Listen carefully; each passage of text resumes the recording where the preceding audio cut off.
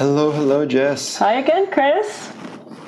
Welcome back to our Snack Size podcast series. We are almost done dealing with the feasts, the holy days found in the book of Leviticus, chapter 23, looking at all of them. And the last one we're covering together right now is Pentecost. Well, that's what we know it as. Yeah. But what it's written as in Leviticus 23 is the Feast of Weeks. Now, why is it called the Feast of Weeks, Jess? I have no idea. You're asking the wrong person. Because it takes place 7 weeks after the festival. I keep saying festival. I have no idea why. It takes place 7 weeks after the Feast of First Fruit. Okay. So from First Fruit, you are to count 7 weeks, which is 50 days when you add the Sabbath that they ask you to add. You have 50 days later. Pentecost means 50th. So you have so 7 weeks, Pentecost, 50. It's about 49 days would be specifically 7 weeks, but you have to add a Sabbath, which is part of the explanation given, and so that makes 50. Okay. So Pentecost, the Feast of Weeks, and what it is essentially a harvest feast. Again, another harvest? Yeah, because so the Feast of First Fruits is at the very, very beginning of the harvest. So then you have 5 weeks of bringing in harvest because, I mean, that's a busy time of year. Yeah. So everything's coming in, and then this would be at the end of the harvest. And so it's really a day of rest. It's a day of celebration. It's a day of, okay, we're done. We're done. Okay. We can finally rest. And so that was the original way it was put out there. When you read Leviticus 23, you see it's just basically set up as that kind of harvest festival, and there's a lot of sacrifice that goes into it. It was meant to be a big celebration. It was one of the days where all the Jewish people would come together in Jerusalem to celebrate this. So, you're bringing with you a lot of food that you've harvested. It was meant to be a big celebration. And so a large amount of offerings come. It's the culmination of a very busy season. But over the years, what had happened is it had been really closely married with the giving of the law at Mount Sinai during the Exodus. And the reason for that is because the dates really coincided well with, so the Feast of First Fruit coincides really closely with the day of Passover. And when you look at the first Passover, there's about a month and a half that pass between when they leave Egypt, when the Israelites leave Egypt, and when they receive the law at Mount Sinai. So there's about 7 or so weeks that pass.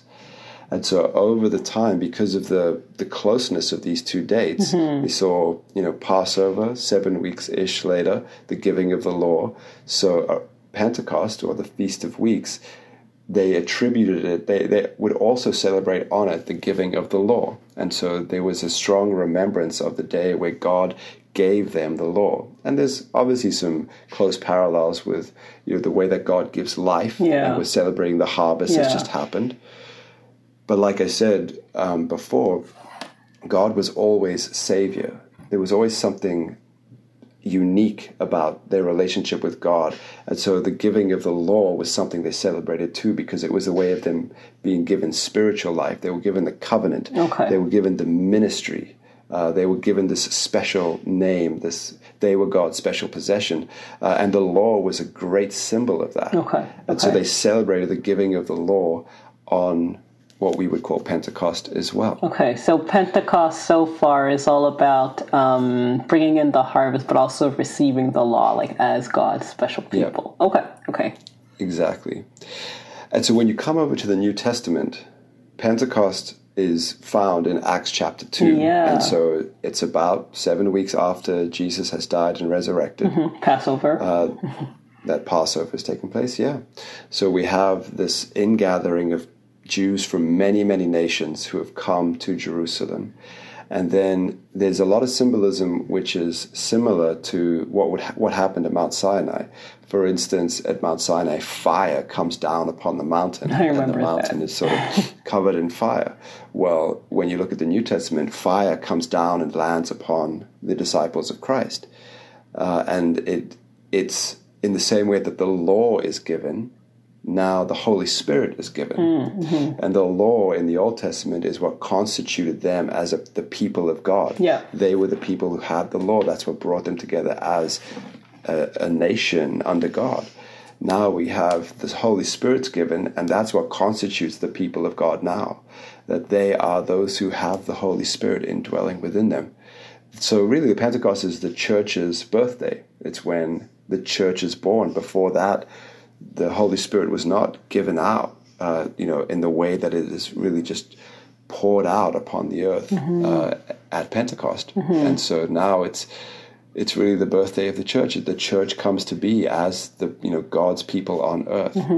Just like the Israelites were, I guess the symbol of them being God's people on earth was like the law, but now for us it's like, receiving the Spirit. Is that correct? Okay. Nice. Exactly. And it's all through the work of Jesus Christ and following him as well. So it's beautiful how this imagery of God providing for his people, but then also God's people being his special possession through what God has given, not only physically but spiritually as well, is picked up and really expanded upon, and Christ is found at the center of it all once the revelation is complete. Another thing I find interesting, like you were saying, the giving of the law and the giving of Spirit, it just makes me think about how God is really generous. Like he's not this stingy God, but like he's giving the law as an expression of like, hey, you guys are my unique people. And then in the New Testament, like he said, through Christ like being at the center of it all, we still see God being generous and he's still giving us his Spirit, which is pretty significant. So yeah, I'm also thinking about how all of this festival, Pentecost, represents ultimately, for me anyways, hearing this for the first time, I feel like it's also an expression of God's generosity in giving us so much as his people. Big. That's huge as well. You're absolutely right. This is another one where I've just scratched the surface of, of the way that it relates. There's so much more that could be said about, why it happens the way it happens, and there's all these minute details which continue to kind of connect things together. And so if it's something that interests you, I encourage you to go and do some digging. You will be fascinated by how much you can uncover about all of the different ways that Jesus fulfills what is set up and promised in the Old Testament. It's really remarkable. But there's a lot to dig, but I'm glad that we've taken a snack-sized attempt to go through these different festivals. It's been fun. Yeah, well, hopefully we've, like a snack, we just piqued your curiosity. Exactly. And you're looking for more now.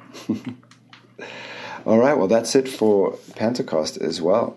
It is the last of the holidays found in Leviticus 23 that we're going to cover. We might cover some more. We might go and look at some of the other Jewish holidays that are not found in the Bible but are still practiced today, and see where they come from and why they're practiced.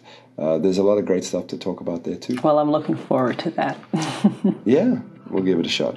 All right, thanks so much for joining us. Thanks, everyone. Thanks, Jess.